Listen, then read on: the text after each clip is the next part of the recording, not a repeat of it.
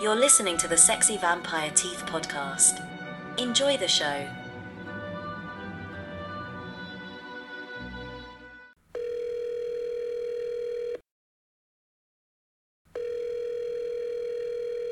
Yo, Joe. Yo, Justin. What's going on, man? Justin, what's your favorite scary movie? My life. Oh, dark. You made the joke better. That's actually a direct line from Scream 3. Ugh. Yeah, well, we're going to talk about the Scream franchise today because Scream 5 is coming out next week. We're going to talk about that. So we figured we'd do a little retrospect of the series, talk about the 4 movies that are out, not get into each one like in a lot of detail here, but just kind of talk about the movie a little bit, our feelings on it, you know, what the movie's kind of about, and just kind of rap about Scream. That's pretty much what the podcast is going to be. So get ready, everybody. Yeah, so It's a Screamathon. Screamathon. Screamathon 2022 in 3D. The Stabathon. Or Stabavision. Yeah. So yeah, I mean, I guess the origins of this movie, or this franchise, I should say, go back to probably around 95. I got a young screenwriter, Kevin Williamson, who's just kind of hasn't really gotten anything produced or even bought. There is, I believe at the time there actually was a rash of serial killings going on in the area. I want to say he was in LA at the time. Okay. So it was just kind of like a stormy, spooky night. He's sitting at home and he kind of comes up with this idea and just starts writing. And what he wrote at the time was called Scary Movie. Really? Yeah. That was the title of the movie. That was the title of the movie while they were shooting it. I don't think they actually came up with the title Scream until after the fact. But yeah, so he writes this thing and he gets it sent out, and people are looking at it and they look at the cover page and they see the title and they immediately assume it's going to be a comedy. Well, it was kind of. I mean, in a way, yes, but that first movie, sure, it was funny, but it was also pretty fucking dark, and it was scary. Like, especially like that opening scene, man. The tension just builds and builds. In the first movie? Yeah. Yeah, the opening scene is amazing. So yeah, I mean, this thing's getting shopped around, and people are looking at the title, thinking it's a comedy, and then they read it and relatively quickly realize that that's not the case at all, and it gets picked up. It gets picked up by Miramax, and I think they immediately want Wes Craven. Okay. Who promptly turns it down. Oh, I didn't know that.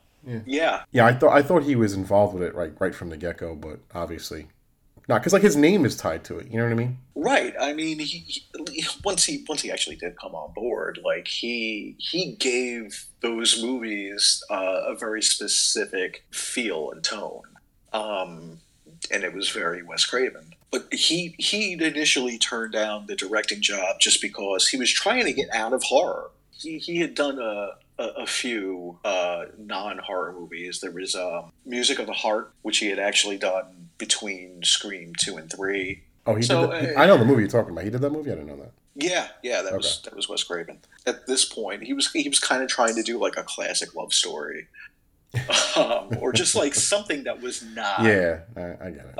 That was not horror, but he was convinced to do it after almost they had gotten kind of turned down by just about everybody after that. Was it because it was like self-aware of the type of movies that he was making? Is that like one of the... Well, I mean, that was kind of the other thing. He was a little apprehensive about all the references to his own work. Sure. Because that was like built into it. It wasn't because, he was on board. Right. No, that was in there from day one. Right. But finally, he was convinced to do it, and quite frankly, I can't think of anybody else who would have been better for that. He was so good at finding new young talent and just kind of propping them up. They actually went to Drew Barrymore for Sydney, and she was like, "Okay, I'll read for it, but I'd really rather play Casey, the opening scene victim."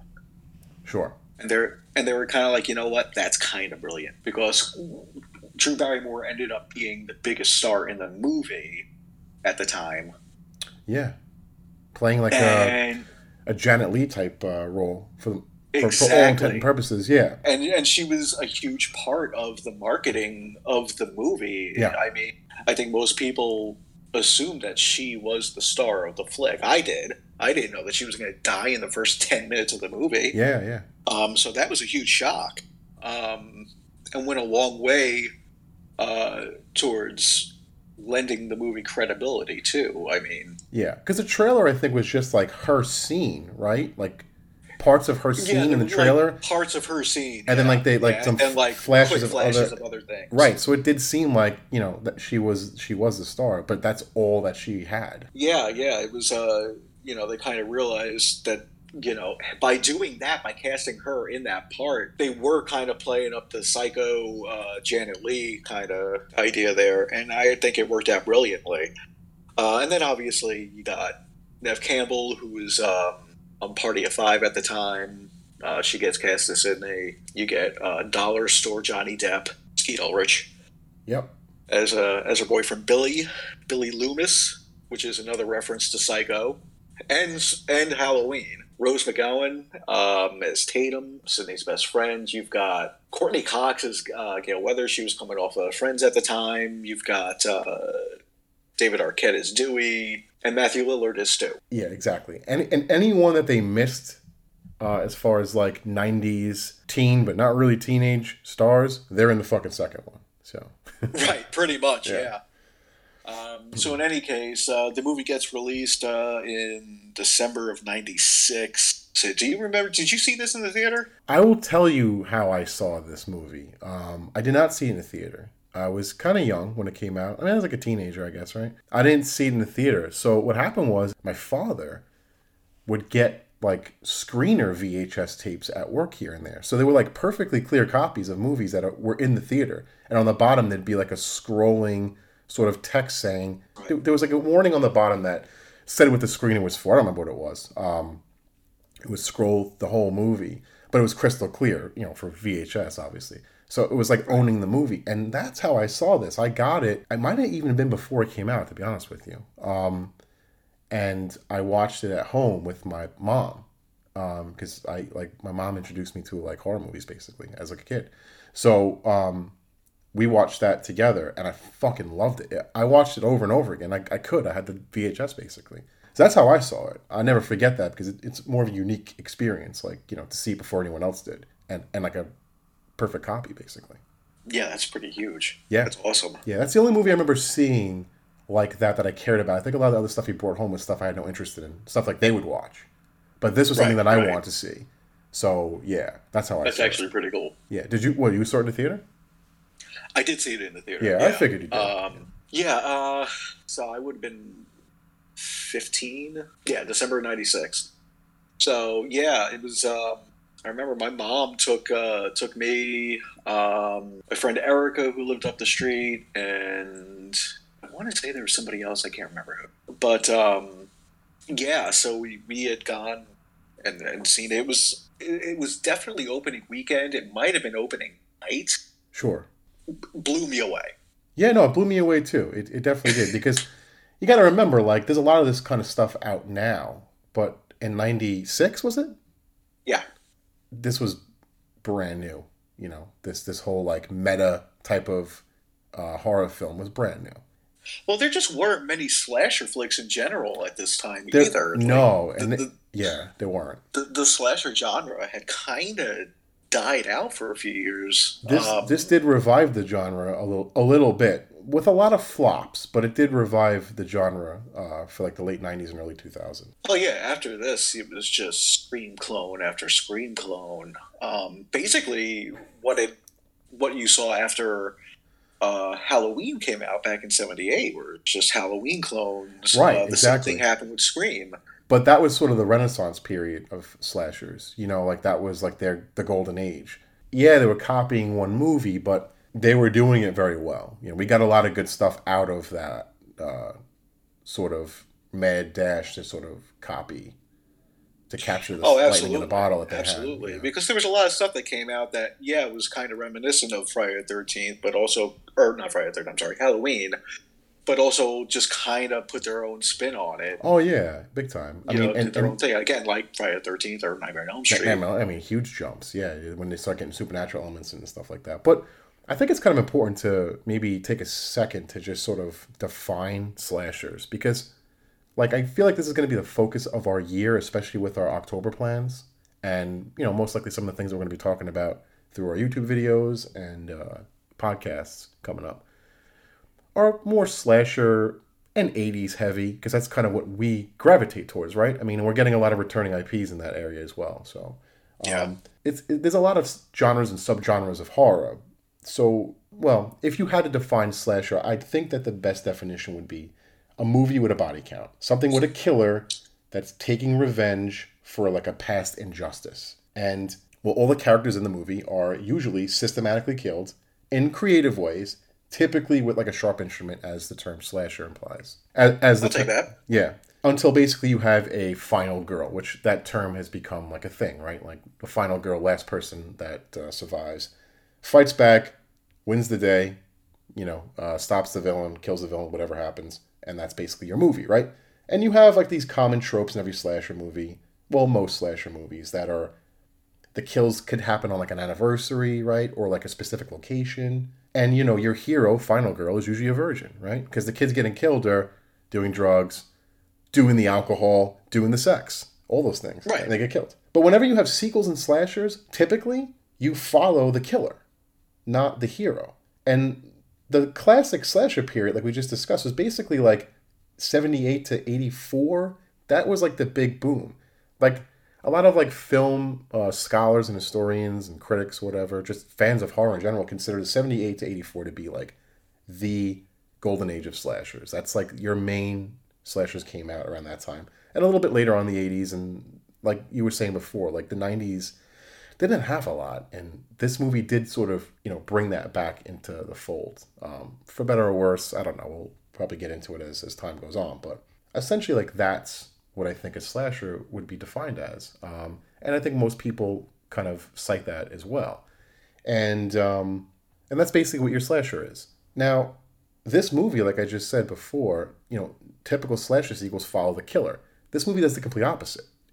Every sequel follows Sidney Prescott, which makes it like a little bit more unique. Right. You know, your killer is always somebody different. It's the same costume, but it's not the same person. Right. That's what the thing that actually I really love about the Scream series is that it's a whodunit. You know, it's every movie is a mystery. Right. It's like Scooby-Doo. Some of them work out better. It is well. It's a little Scooby-Doo-ish. It definitely becomes Scooby-Doo. Yes, it does, and I think you've said that before too. Yeah. Yeah. Yeah, and honestly, I've been saying that, you know, almost since this one particular movie came out. But yeah, I mean, it starts off. The series itself starts off. You know, it's a very meta horror movie. 100%. It's not the first meta horror don't I think actually Wes Craven tried this before 2 years earlier What, you're talking about New Nightmare? with New Nightmare. Yeah. I don't know why I said it like an idiot. New Nightmare?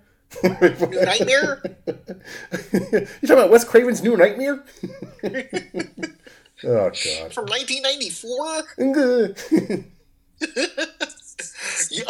But yeah, New Nightmare, you know, he had kind of delved into the meta horror genre with that movie. And Yes. honestly, like, it's one of my favorite nightmare movies, one of my favorite horror movies, period.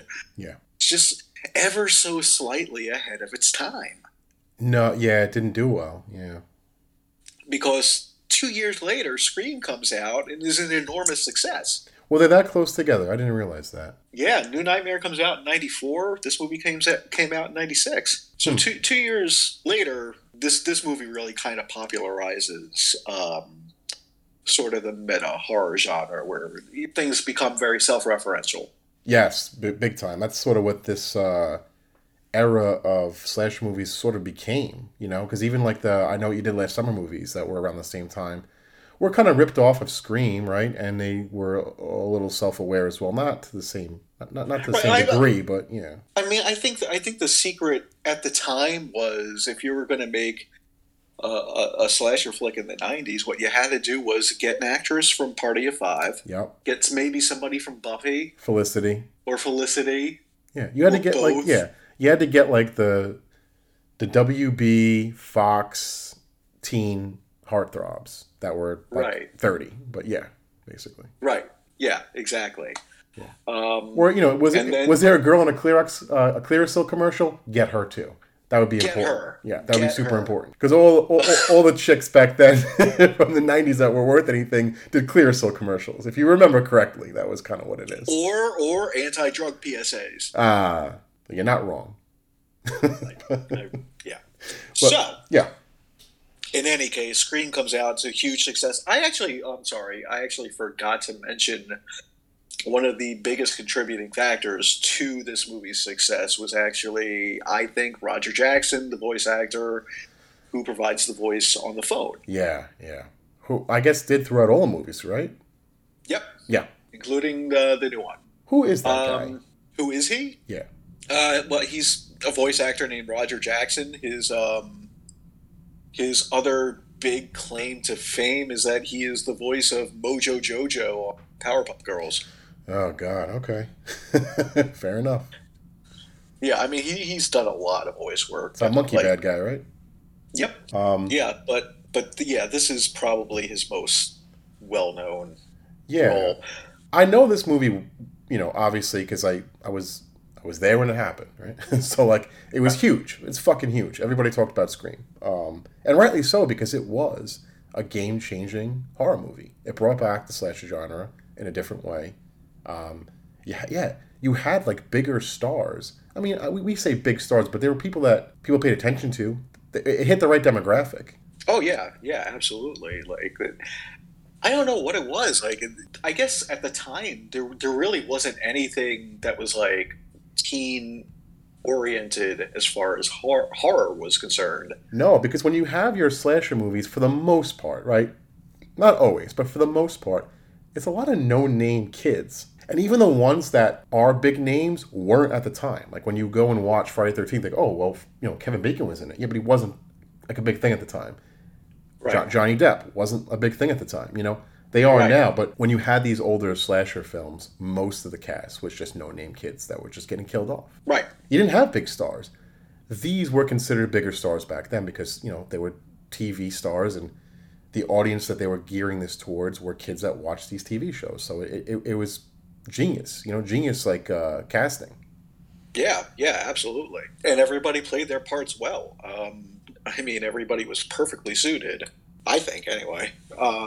Yeah, I agree. So yeah, I mean that was Scream. Now, what I didn't mention was that when Kevin Williamson submitted his screenplay, he also submitted outlines or treatments, I should say, for Scream 2 and Scream 3. Oh, okay. I didn't know that. I didn't know there was a pre-planned trilogy. Yeah. Kevin Williamson knew from the beginning.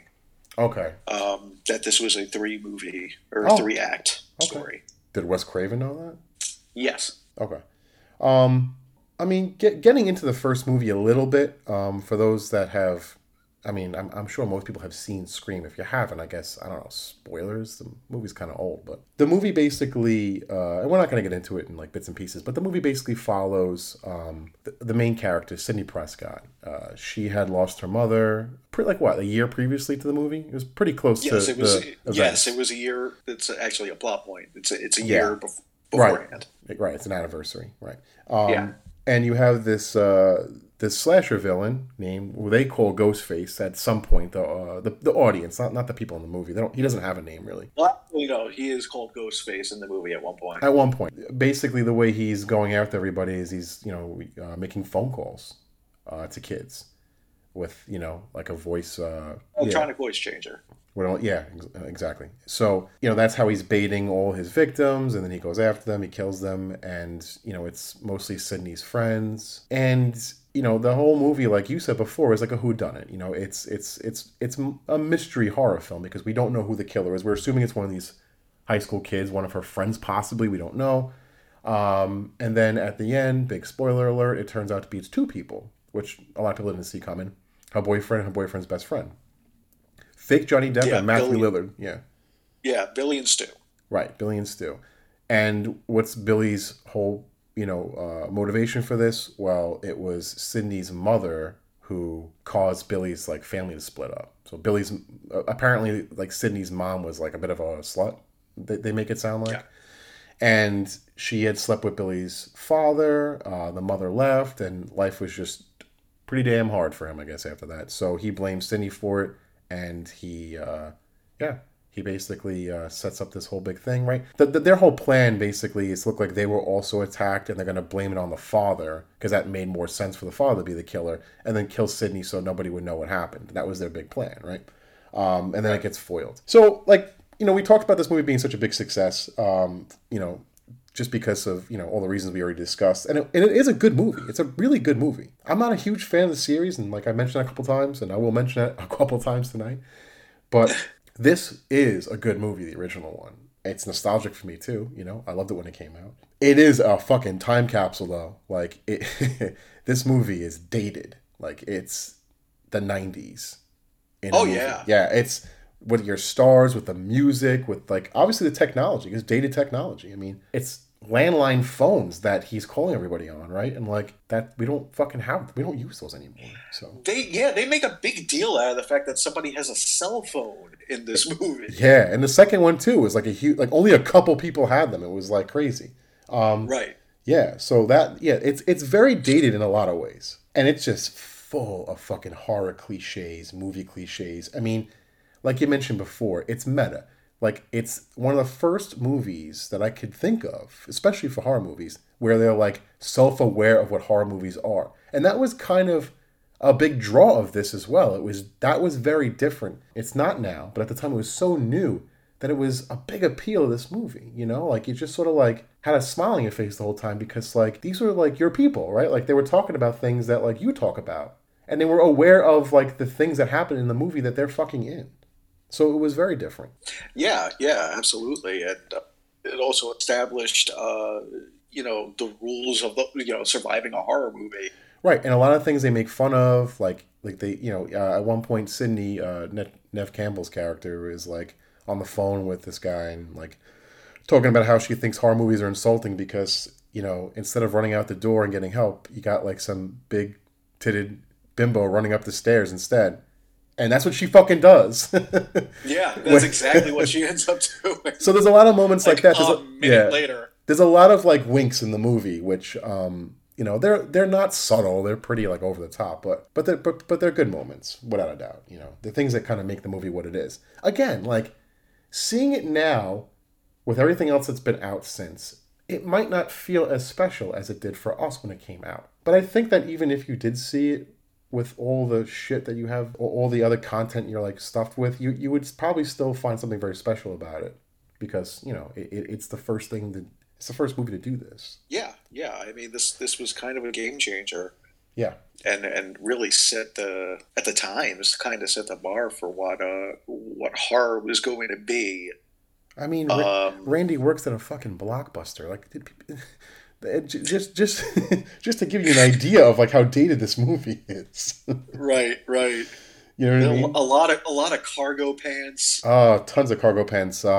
Tips. A lot of frosted tips in this movie. Frosted tips. You got frosted tips. Insufferable cast.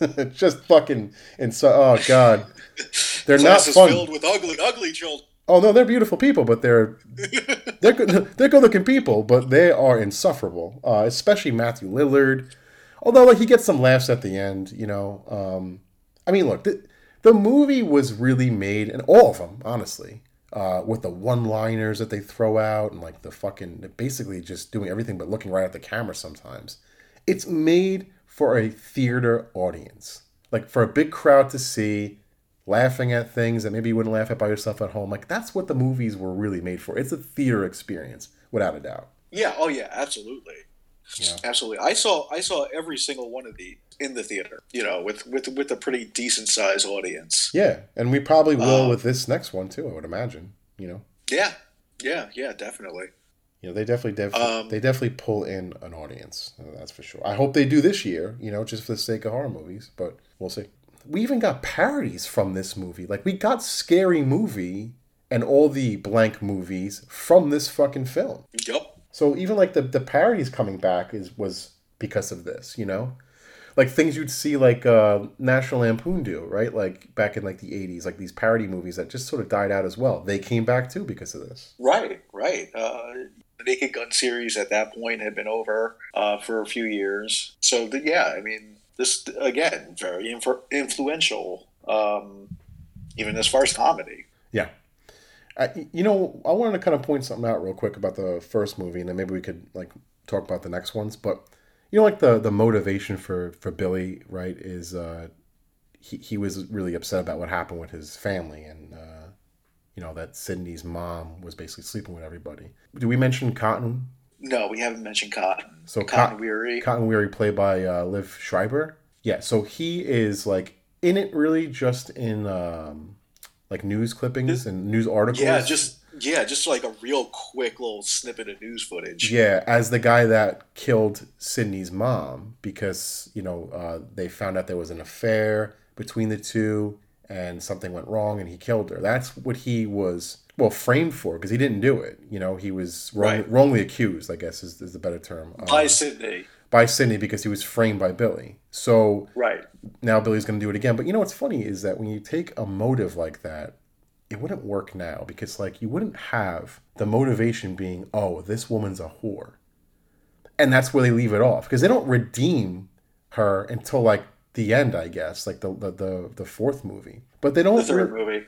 Oh, it's the third movie? Oh, right. The third movie. Yeah. They don't redeem her till the third movie, which I'm like, you wouldn't see that now. It wouldn't just leave that there and be like, yeah, that's what it is. That seems like very dated as well. Yes and no. I think when you have, because she is being called like a slut by a serial killer, that kind of automatically invalidates what's being said. Yeah. Just by virtue of you saying it. So I don't think it would be a case of like serious slut shaming. Sure, yeah. I guess that's just like other people said it too here and there, but maybe, yeah, I get your point. It makes sense to me. Right. So, I mean... I guess it just says a lot more about me then, huh? But no, I mean, I think that could still be done today. I have no idea. I mean, this entire series is kind of predicated the idea of the sins of the parents coming back to haunt the children. Yeah. Like almost every movie. They're all about the series. Yeah, they're all about this family, one way or the other. Yeah, the effects of that family. Right. Because although there's like we're working on the fourth sequel, the fifth movie, they've kept some kind of continuity where like it is primarily focused on Sydney's. Right, like you said, like the sins of her parents. Yeah, and I actually, at the end of this, I kind of want to put forth a theory that I have about the next movie. Oh, for sure, yeah. Well, we'll get into the next movie then, because Scream 2 came out, like a year later? It was a year later. A year later, so there was no fucking break whatsoever. This movie just came right at you, and the opening scene with... The movie basically opens with people going to see a movie called Stab, which was based on the events of the first movie. So, like, this becomes, like, more and more, like, fucking meta as it goes along. And, like, big time. And everybody's at this theater, which is, like, fucking out of control. I've never seen a theater more out of control, or even, like, a room more out of control in my life than this. I mean, what the fuck is going on here? And, Jada Pinkett Smith, who I can't fucking stand. She's so insufferable, man. She gets I'm it. not a fan. She gets it good, right in the beginning. Yeah. So there's that. If you don't, if anything, you get that. That's a pretty good part of the movie. This sequel basically is about Sydney's in college now, and just dealing with all the trauma that had happened to her. She's got a whole new cast of friends, so we get all the leftovers from, like I said before, we get a whole bunch of new people. Her friends and even her are getting phone calls again from Ghostface, right? Same voice, basically coming back to finish what they started in the first movie, and they're coming after her. And you have Jamie Kennedy's character back as Randy. You have Arquette as Dewey, Cox as Gale Weathers. So you got your main cast of characters back because they all survived in the first And movie. Liev Schreiber as Todd Weary, who's in expanded role. Yeah, who's in it more.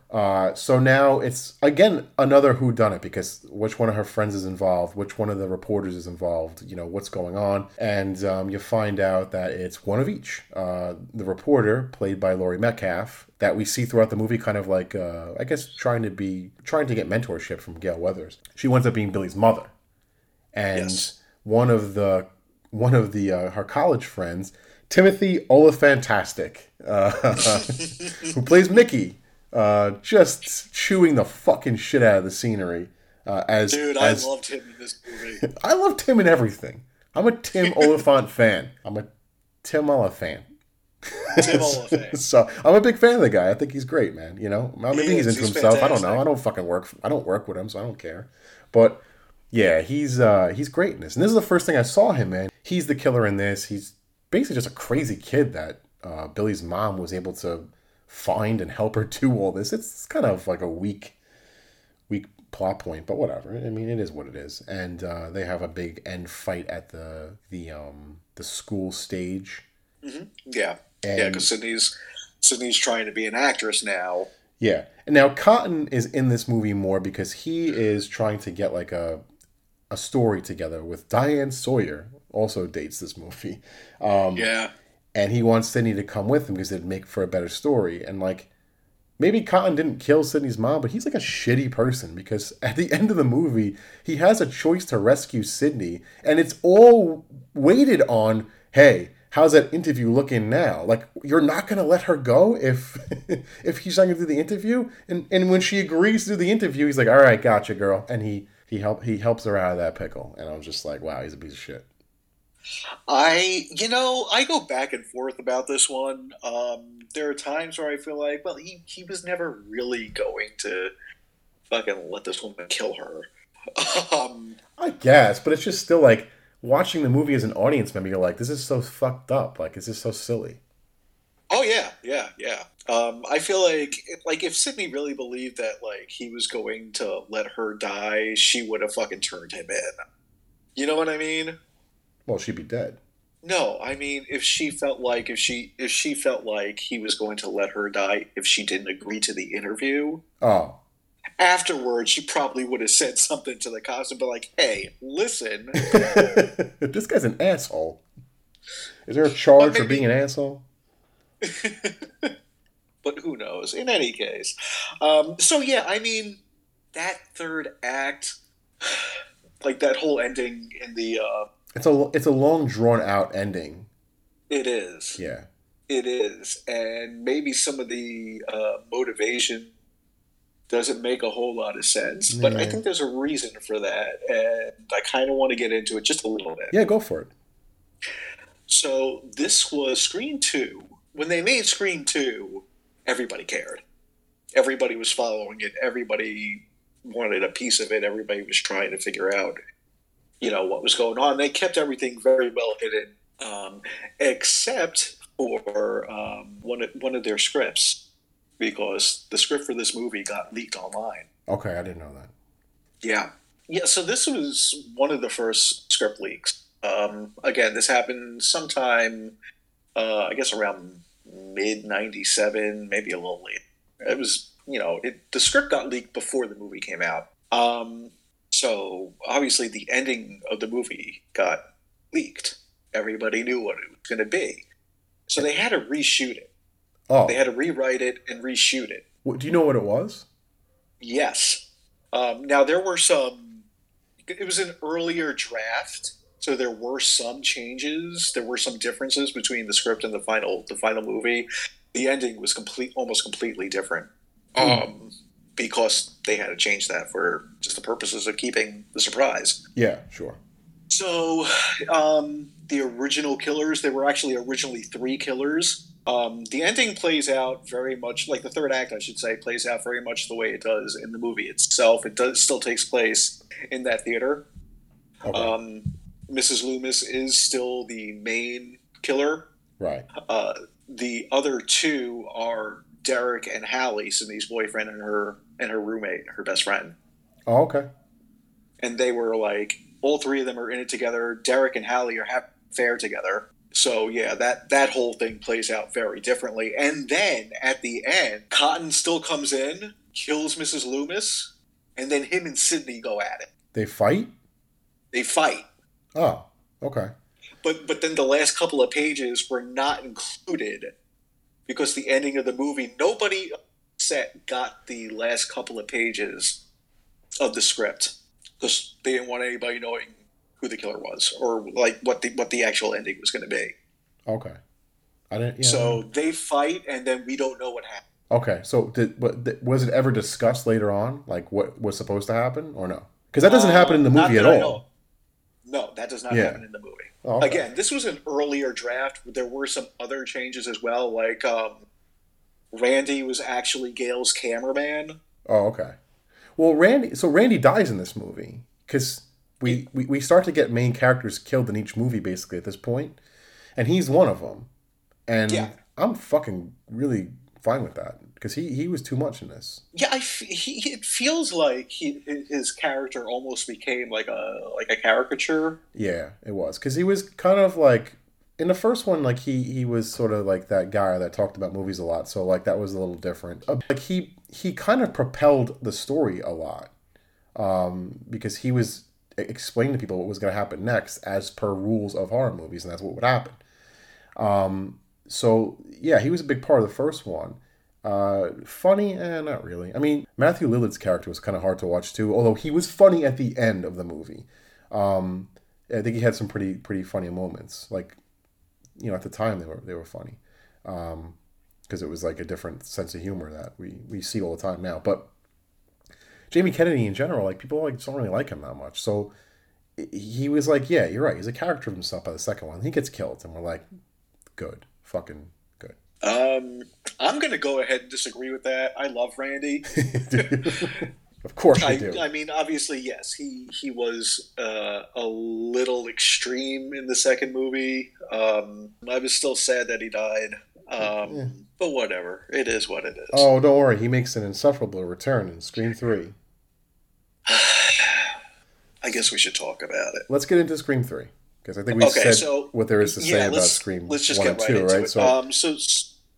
So Scream 3, they took a little bit of a break. This was the second movie had come out in December of 1997.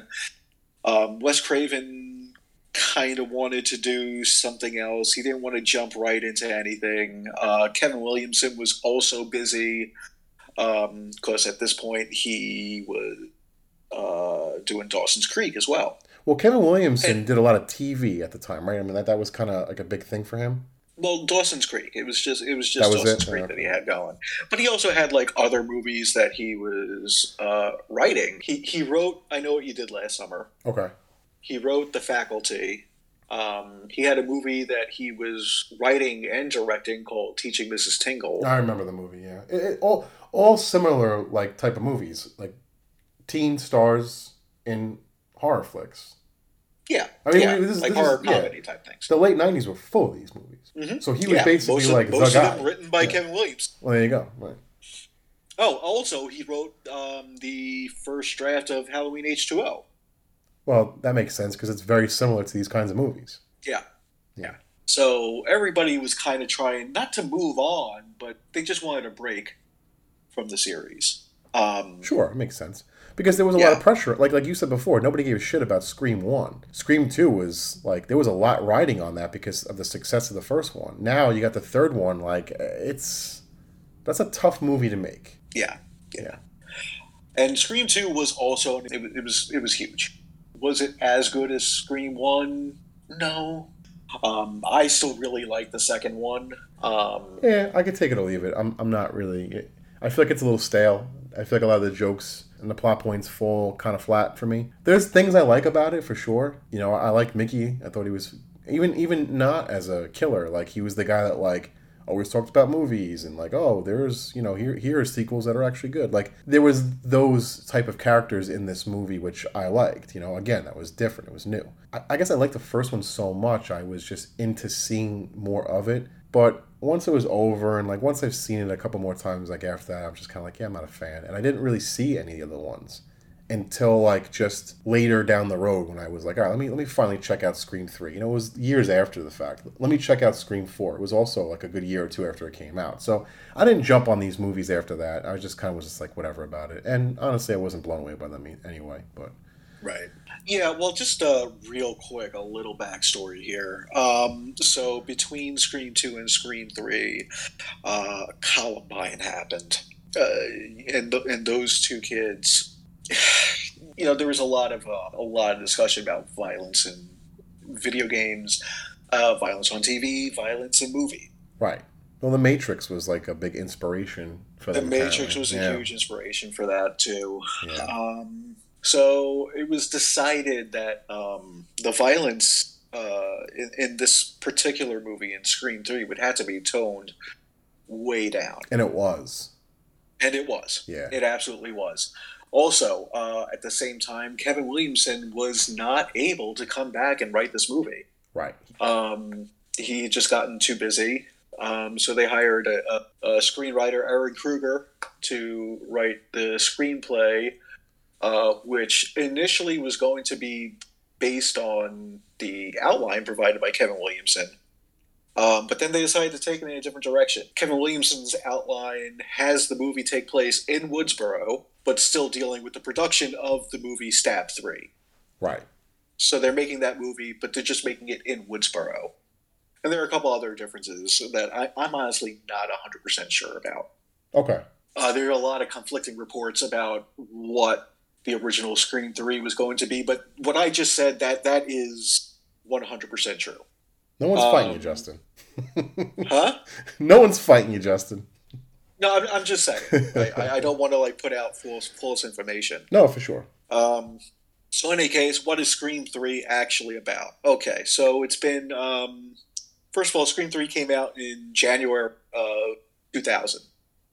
So it's about 2.5 years, or I'm sorry, a little over 2 years after Scream 2 comes out. It takes place a couple of years later. Sydney is in hiding, basically. She's living under an assumed name in the middle of nowhere. She's working. She basically found herself a job where she never has to leave the house. Just because, obviously, the girl's got some PTSD going. Yeah, but she's on the phone all the time, which is like, what the fuck's She's wrong on the with phone all. Yeah, I know. She's on the phone all the time. She's working, I guess, remotely.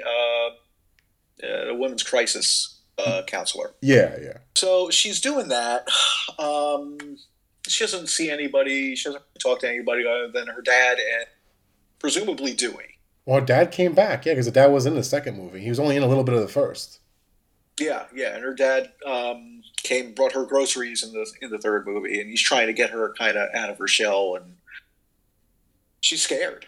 Yeah. And quite frankly, I don't blame her. Yeah. So that's happening. At the same time, in Hollywood, they are making Stab 3. This movie is not particularly based on anything because nothing happened after Stab 2.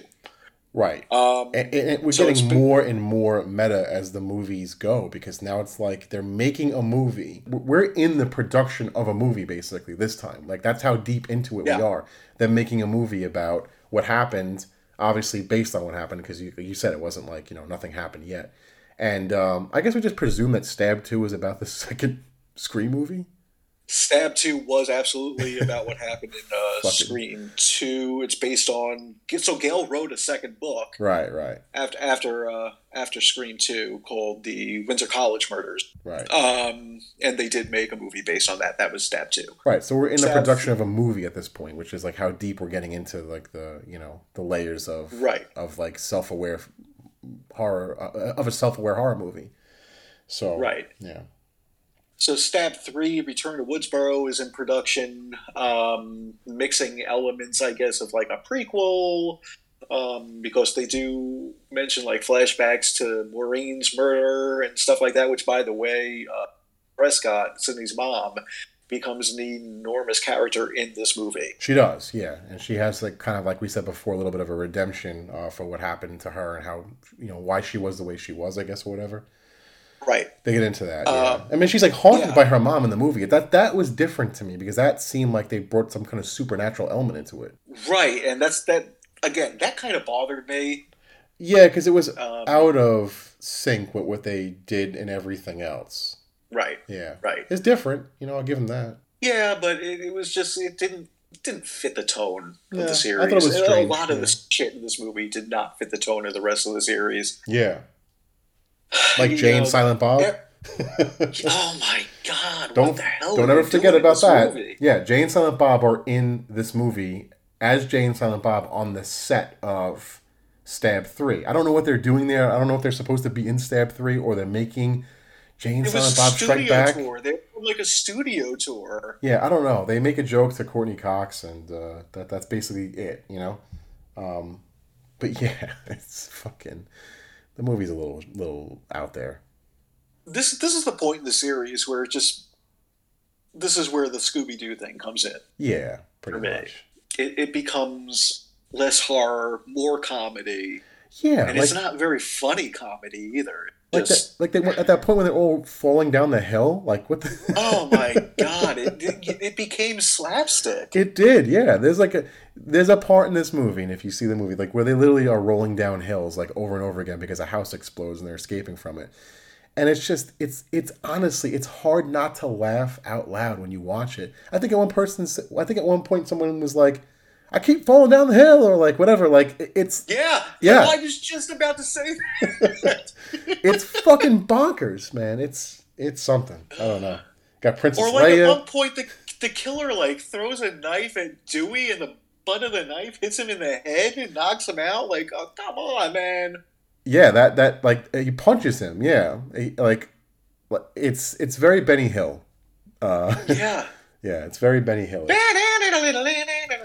Well, he's always kind of like to point something out real quick. Ghostface is always like falling over himself like nonstop, and I guess I kind of understand because like the costume and the mask are probably like very like hard to Hard to move in. Yeah, so that part I kind of get, but like it gets.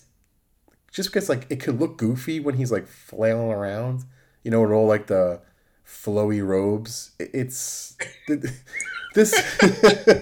This particular movie is very slapstick humor for me. I laughed at a lot of parts, but I'm not supposed to. I know that. First movie, second movie, you kind of laugh at parts that they want you to laugh at. I don't think that was the case in this one. No. Yeah. No. The humor got, like, the comedy got dialed way up, but it just wasn't funny. And you're right. You do laugh at shit that you're probably not meant to laugh at. Yeah, so we get the return of the Ghostface, basically, as you can only imagine, and then we find out what. It's Sydney's brother.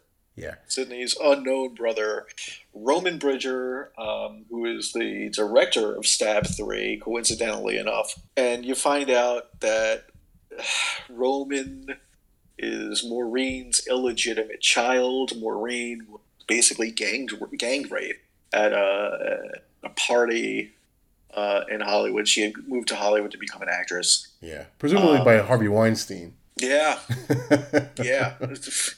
Coincidentally enough. Well, he was a big fan of these films, right? He wanted to get them made. Yeah, I mean, these were kind of partially his babies. Yeah. So there's God. That. Yeah. But yeah, I mean.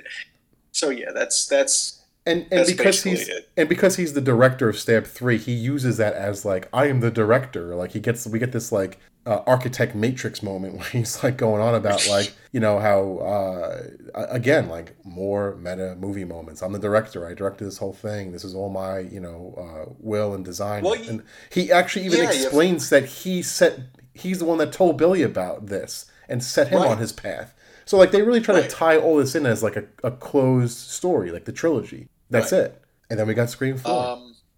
And then we got Scream 4 10 years later. And basically features Sidney returning home. She's on a book tour. She returns to Woodsboro. She has not been there in several years. And of course, the Ghostface killings start all over again. At this point, there have been, what do they say, 7 Stab movies?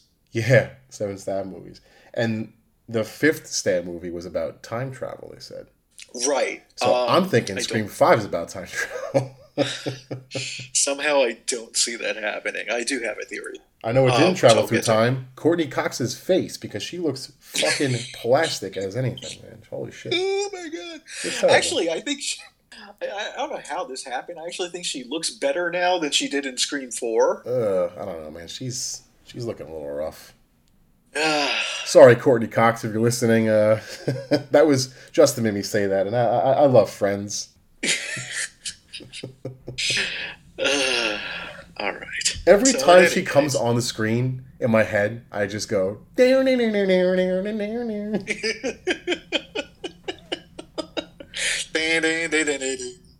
yeah, that's the basic idea. Sidney comes home, the Ghostface killings start, and we have like a whole new crop of quote unquote teenage characters. Right. Yeah. Exactly. In the movie. So this movie, the first couple of drafts are written by Kevin Williamson.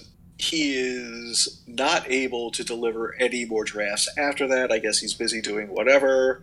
So what do? They hire the guy who screwed it up so badly the last time around, Aaron Kruger, to come back and write the final draft of Scream 4. Right. I would say this movie is probably closer to Scream 2 than it is to Scream 3. Yeah, and they try to do like what they did in Scream 1, kind of. Right. I mean, this movie is essentially kind of about reboots. Oh, God, bro. The opening of this movie is like 2 fake outs. It's the beginning of... You think that you're watching the movie, but you're watching the beginning of Stab 6. Then you think you're watching the movie for real this time, because there are 2 girls making fun of Stab 6. And they're in Stab 7. I'm like, what the fuck is going on? It's like... when this movie started, I'm like, all right, this is fucking so deep into the metaverse of Scream. Like, I'm gonna have a hard time fucking taking any of this seriously at all. Not that I was like planning on it, but like, dude, it's ridiculous. Right. They went real far into meta territory with this movie. Oh, big time, yeah. Maybe further than the third one did. Oh, absolutely, yeah. Because the kids are talking about like reboots, and this is what happens, and it's the same kind of shit you had in the first one, but just like a little more difficult to like listen to because we've A, heard it like 1,000 times at this point, and B, it's just like it's too much. Yeah. Like it relies too much on explaining how meta it is. And right. it goes like off the rails, honestly. Yeah, way off the rails. Yeah, it absolutely does. It kind of suffers from the same idea of like trying too hard to be funny. Right. And it could have been decent because the movie itself is not terrible, but like all these sort of things that they're trying to do as far as like making it self-aware, it just goes too far. Because the story is decent. Oh, yeah. You know, I mean, like... It is. It's a decent story. Go ahead, you give the story. And even like some of the new teenage characters are bearable. Like I actually like some of those characters. I felt the characters were a little stale. I don't know. I liked Kirby. That's about it. See. Now that I really think about it, I kind of like Jill too. Sure, she's fine. You know, we get, a different kind of, character at this point. Right. She's not, she's, I guess the idea is that you walk into this movie thinking that, like, these are the new Victims. These are the characters that are going to kind of take up the mantle from, your established characters of Gale and Dewey and Sydney. Right. And in the end, they all die. Yeah, pretty much. Every one of them. Every single one of them. Yeah. And honestly, like, I was surprised when Jill ended up being the killer. Right, because it's just the same formula as all the other movies. Ghostface comes back. He's, going after everybody. Obviously targeting Sydney, as usual. And we find out that it's this girl, Jill, who is her cousin. And it's just like this temper tantrum, like, of a reason, because, like, oh, she got all the attention and she wants the attention. They do a little bit of a satire on, like, fame in general, because this is obviously 2011. I mean, YouTube became a job at that point for some people, so select few who were lucky enough to be popular enough. Now it's a little bit more in that direction. But, she wanted to be famous just because, Sydney went through a tragedy. She thought that fame could come from, the same kind of tragedy that Sydney went through. So she tries to set the same thing up for herself. It's just kind of like a little much. It's eye rolling. I don't really care much for the motive. I think it's kind of ridiculous, but she's good. And there's some good stuff in there. But like I said before, it's just clouded by a lot of nonsense, flat plot points. It was kind of cringy. It was, yeah.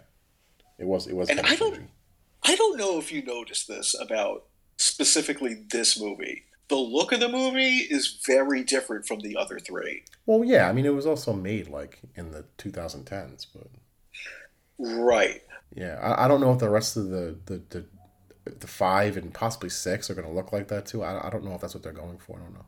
I doubt it. But in any case, yeah, so Jill turns out to be the killer, blah, blah, blah. And Sydney, Dewey, and Gale survive and go on. There was also a TV show, which we don't really have to talk about that much because it sucked. Yeah, a TV show came out after this movie, right? And it's like 3 seasons? Mm-hmm. Yeah, there were 3 seasons. The first 2 seasons were on MTV, and they were one continuing story, basically. Yeah. Who wrote the TV series? Was it Williamson or was it the? No, they had nothing to with the show. Okay. And the show had nothing to do with the movies. Well, yeah, I kind of knew that. I knew the shows were their own thing. I just didn't know if some like the crew, the writers or whatever, came back to do anything. Nah. So a couple of things to point out in the movie that like we didn't really talk about too much is that like the killer Ghostface, like his whole thing is, we talk about the characters being like big horror movie fans and meta, but the killer is too, because most of the killers, and they're always different people obviously, but they're big horror movie fans too, right? And so like they always play a game on the phone, like what's your favorite scary movie or scary movie trivia to survive like whatever's going on. That was basically big in the opening scene, and then they did it quite a few more times, and they did it in the last one too, quite a bit. And that's, that I like that. It's kind of different, Saw kind of, I think, took that. Because that's what we got after Scream, right? We got Saw movies. And they actually make fun of that in the third one, I believe. Or the fourth one. The fourth one, yeah. Yeah. They make fun of, like, Saw movies being, like, the torture porn that came after Scream. Because that's what happened. I think Jigsaw kind of came out of Ghostface a little bit, especially with the game playing. But, what's funny is, obviously, like, the first movie, he talks about, Friday the 13th, and she gets the killer wrong, right? Because it's not Jason, it's Jason's mother. Right. That was, like, a big nod to horror fans. Like, yeah, see, like, we get it, because we care about these movies a lot more. There was something that I found interesting in the fourth one. When he was, like... What's that? He was having a conversation, like, what was the main, like, the major... film that spawned the slasher franchise before Halloween, and she's listing off all these movies from like the 70s and stuff like that, and even afterwards, and he's like, no, wrong, and he says Peeping Tom, 1960s Peeping Tom. Oh, yeah, that's what he says, and like the reason why he says it is because it's the first movie to put you in the killer's point of view. Yeah, right, which became more of a thing for Friday the 13th, not really Halloween. So, like, I feel like that was, like, kind of just someone wanting to say, I know a movie, But, well, yeah, yes and no, because some people... It's gone back and forth because a lot of people cite Psycho as one of the earliest slasher movies. Well, they came out the same year. Peeping Tom and Psycho were basically both 1960. Both 1960, yeah. Yeah. And I don't know which one came first. It might have been Peeping Tom. I'm not sure. But it doesn't. I think it was Peeping It's Tom. a British flick. Yeah.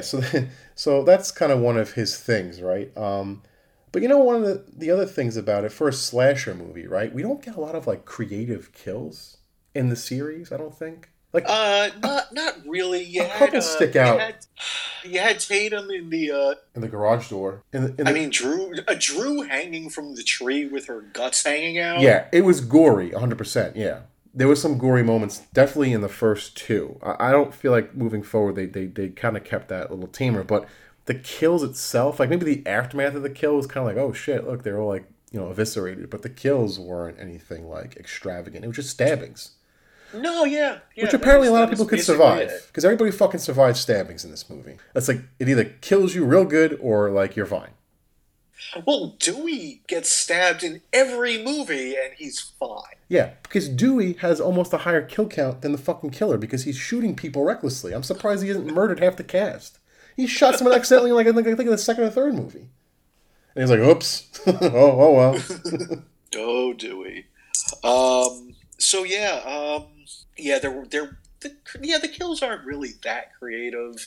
It's more, less about creative kills and more about, I guess, it's more about the suspense. Yeah, no, it's not about like, no, you're right. But the suspense sort of wears off, I think, as you go into the sequels, because like, yeah, they kind of kill off a main character every movie. Like the second one had Randy, the third one had Cotton. I don't think anyone actually died in the fourth one that was major. But, like, see, this is, like I said before, this is like one of the first or main movies to have slasher films to have sequels. That you have the main hero be the returning character, not the killer. So, because of that, I feel like it gets real boring. Always having her be our hero, and we kind of know she's going to be safe for the most part. I mean, maybe they'll throw us a curve in the next one. I don't know. But, I feel like you kind of always, at a certain point, by the second, third movie, like, all right, well, these guys are always safe. I feel like tension left after the second one because A, didn't even care about the characters anymore at that point. They at least try to establish some attachment to Sidney, like, a boyfriend, a good friend, whatever the case may be, someone that actually you liked, as a character. But by the third movie, like, did you give a shit about anybody in there? Did you remember anybody in there? Like, Jenny McCarthy was in there. No. Right, like, it's just, like, shit like that, So, and the fourth one, too. It's a whole new cast. They all die off, and we don't really get a chance to care about them. At this point, it's like, these movies are real stale, honestly. Because it's just a repeat of the same formula. It gets a little bit more ridiculous as they go along. No, you're 100% right. At this point, like, the formula is what it is, and it's just gonna... Unless this next movie kind of breaks from formula, for some reason. Well, yeah, and hopefully we don't get any fucking jump scares because God Almighty, like this movie franchise is, they bank on that, man. Jump scares are a fucking thing. There's even a moment in the third one, I believe, where Courtney Cox's character Gail Weathers is watching Stab fucking 7 or whatever is playing on the screen. There's a jump scare in Stab 7 that makes her have a jump scare that gives the audience a jump scare. I'm like, this is fucking the inception of fucking jump scares. What the fuck is going on? Like, it's just some things like that where it's too much. It doesn't work when you do it over and over and over again because it just gets really, like, ridiculous. Because the deeper you go into that, the less serious you could take it and the more, like, ridiculous it gets, So I feel like if they're going to do something different with this, that's their best bet. Try to be a little less Scream, if that makes sense. I know that sounds kind of weird, but, like, just be a little less Scream. Yeah, I think that probably will end up happening too. Like, you don't have to be over the top with it. You know what I'm saying? Like, it could just be, like, tamer. Like, you could still have, like, oh, this is what the movie's about. It's a little meta, but, like, you don't have to fucking choke everybody with it, Right. Their best bet is to just go back to the tone of the original movie. Back to formula. Back to formula! No, go back to what made the first movie so successful. If you want to make it even darker, do that. Right.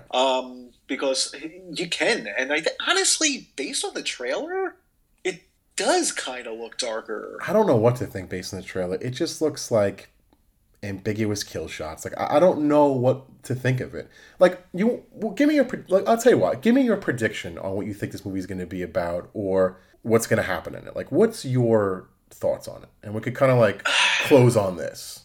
I'm fucking screaming out. I don't know necessarily like what the movie's going to be about. Obviously, the killings in Woodsboro start again. Sydney doesn't live in Woodsboro. Based on the trailer, we know Sydney doesn't live in Woodsboro. The killings start. Dewey calls her home, and basically she's trying to mentor, I guess, this girl who is, I guess, kind of the new Sydney because she's being kind of targeted by the killer, whoever it is. First of all, I have 2 predictions for this movie. What's that? 1, I think Dewey is going to die in this movie. Okay. Why? Just because? It's just a gut feeling. Okay. It's just a gut feeling. I feel like Dewey's going to die. In a courageous way, I guess, because that's like what his character is supposed to be. Yeah. Oh, yeah. Yeah. And 2, I think I don't know. Okay. I'll say this. I think I do and do not know who the killer is. Just like I have like just a theory. As far as motivation is concerned, I think I know who the killer is. Who do you think it is? Okay. I think Sydney, in the first movie, Sydney and Billy have sex for the first time. Yeah. Right? Yeah. Now, Scream 2 takes place 2 years after the first movie. It came out a year later. It takes place 2 years later. Okay. I think Sydney got pregnant that night. I think Sydney gave the baby up for adoption. Oh, okay. I think the killer is going to be Sydney's kid. You think so? Okay. Yeah. Yeah, that's kind of off the wall. I mean, it makes sense for the series. Like, I could see that being a thing because it's very like soap opera-ish, and that does fit in the plot. I would like to see something just get like a little bit different. Like, I wouldn't mind just seeing Sydney being the fucking killer because of just like all the shit she's gone through. She snapped. I can't see them doing that. I don't see them doing that either. But like, I'm a little bit detached from this series. Look, I know what this is. It's just not my thing as much. I don't hate them, obviously. I watched them a couple times. I'm just kind of like whatever about them. Like, there's other franchises I like a lot more. So I do feel like this is a little bit stale. So, like, I'm, like, looking more for something a little bit different. But most people want to see Scream, right? And so your idea of that sort of fits the mold a lot better. It's, you know, within the family and stuff like that. That makes sense. I could see that, too. I could see that very much being a real thing.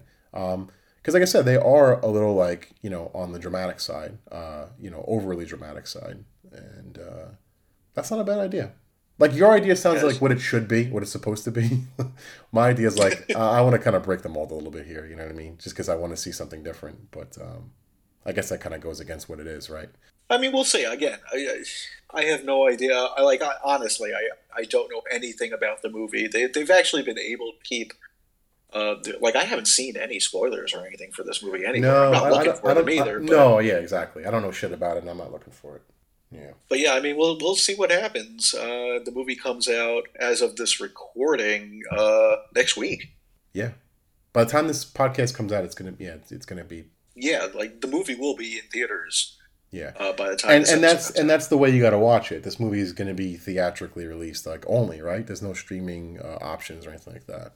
No, theatrical release only. So, I mean, I'm going to go see it. I'm going to pay for a ticket. I'm going to go see the movie. It's been a long time since I sat in a movie theater and watched a horror movie. I'm looking forward to that, you know. I'm curious to see where it goes. Look, if it winds up being, you know, over the top, whatever, I got my money's worth then. Because that's kind of what, you know, you have to come to expect at this point.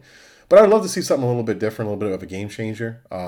Because I'm conflicted when I say that because I'm you know, I'm always like a purist with certain things. So like I said, your idea is kind of like in line of what Scream would be, and that does make sense.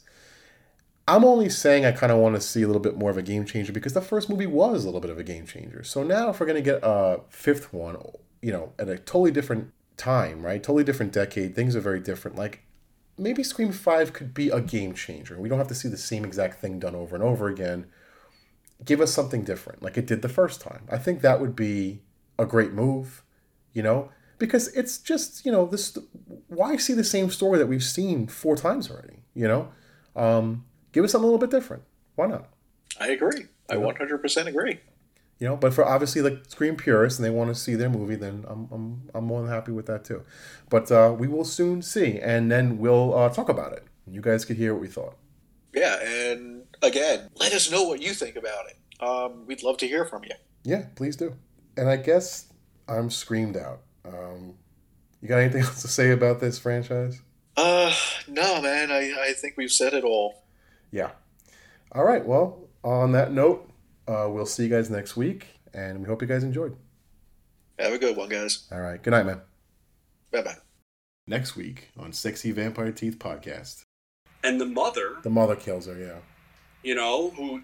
Props to her. I mean, she bit a dick off and slit a throat. That's a crazy Sunday. Hey guys, if you like what you're hearing, please subscribe to our podcast on Spotify and Apple iTunes. Also, you can follow us on social media. We have Twitter, and that's at Sexy Vamp Teeth. We also have Instagram at the Sexy Vampire Teeth Podcast. And if you want to follow Justin, all you need to do... Oh, you're still on the phone? I very rarely ever hang up. Tell the people where they could follow you, Justin. Well, if you want to follow me on Facebook, you can find me as Justin Tong. If you want to follow me on Instagram, you can find me jtong81. And if you want to follow me on Slasher, the horror-based social media site, you can find me at Sexy Vampire Teeth Pod. And if you want to follow me on social media, you can. I'm off the stuff. So if you guys want updates on the show, please follow us on our social media sites. And make sure to tune in every Monday night for a new episode. Thanks for listening, guys, and good night. So long, everybody. You've been listening to the Sexy Vampire Teeth podcast.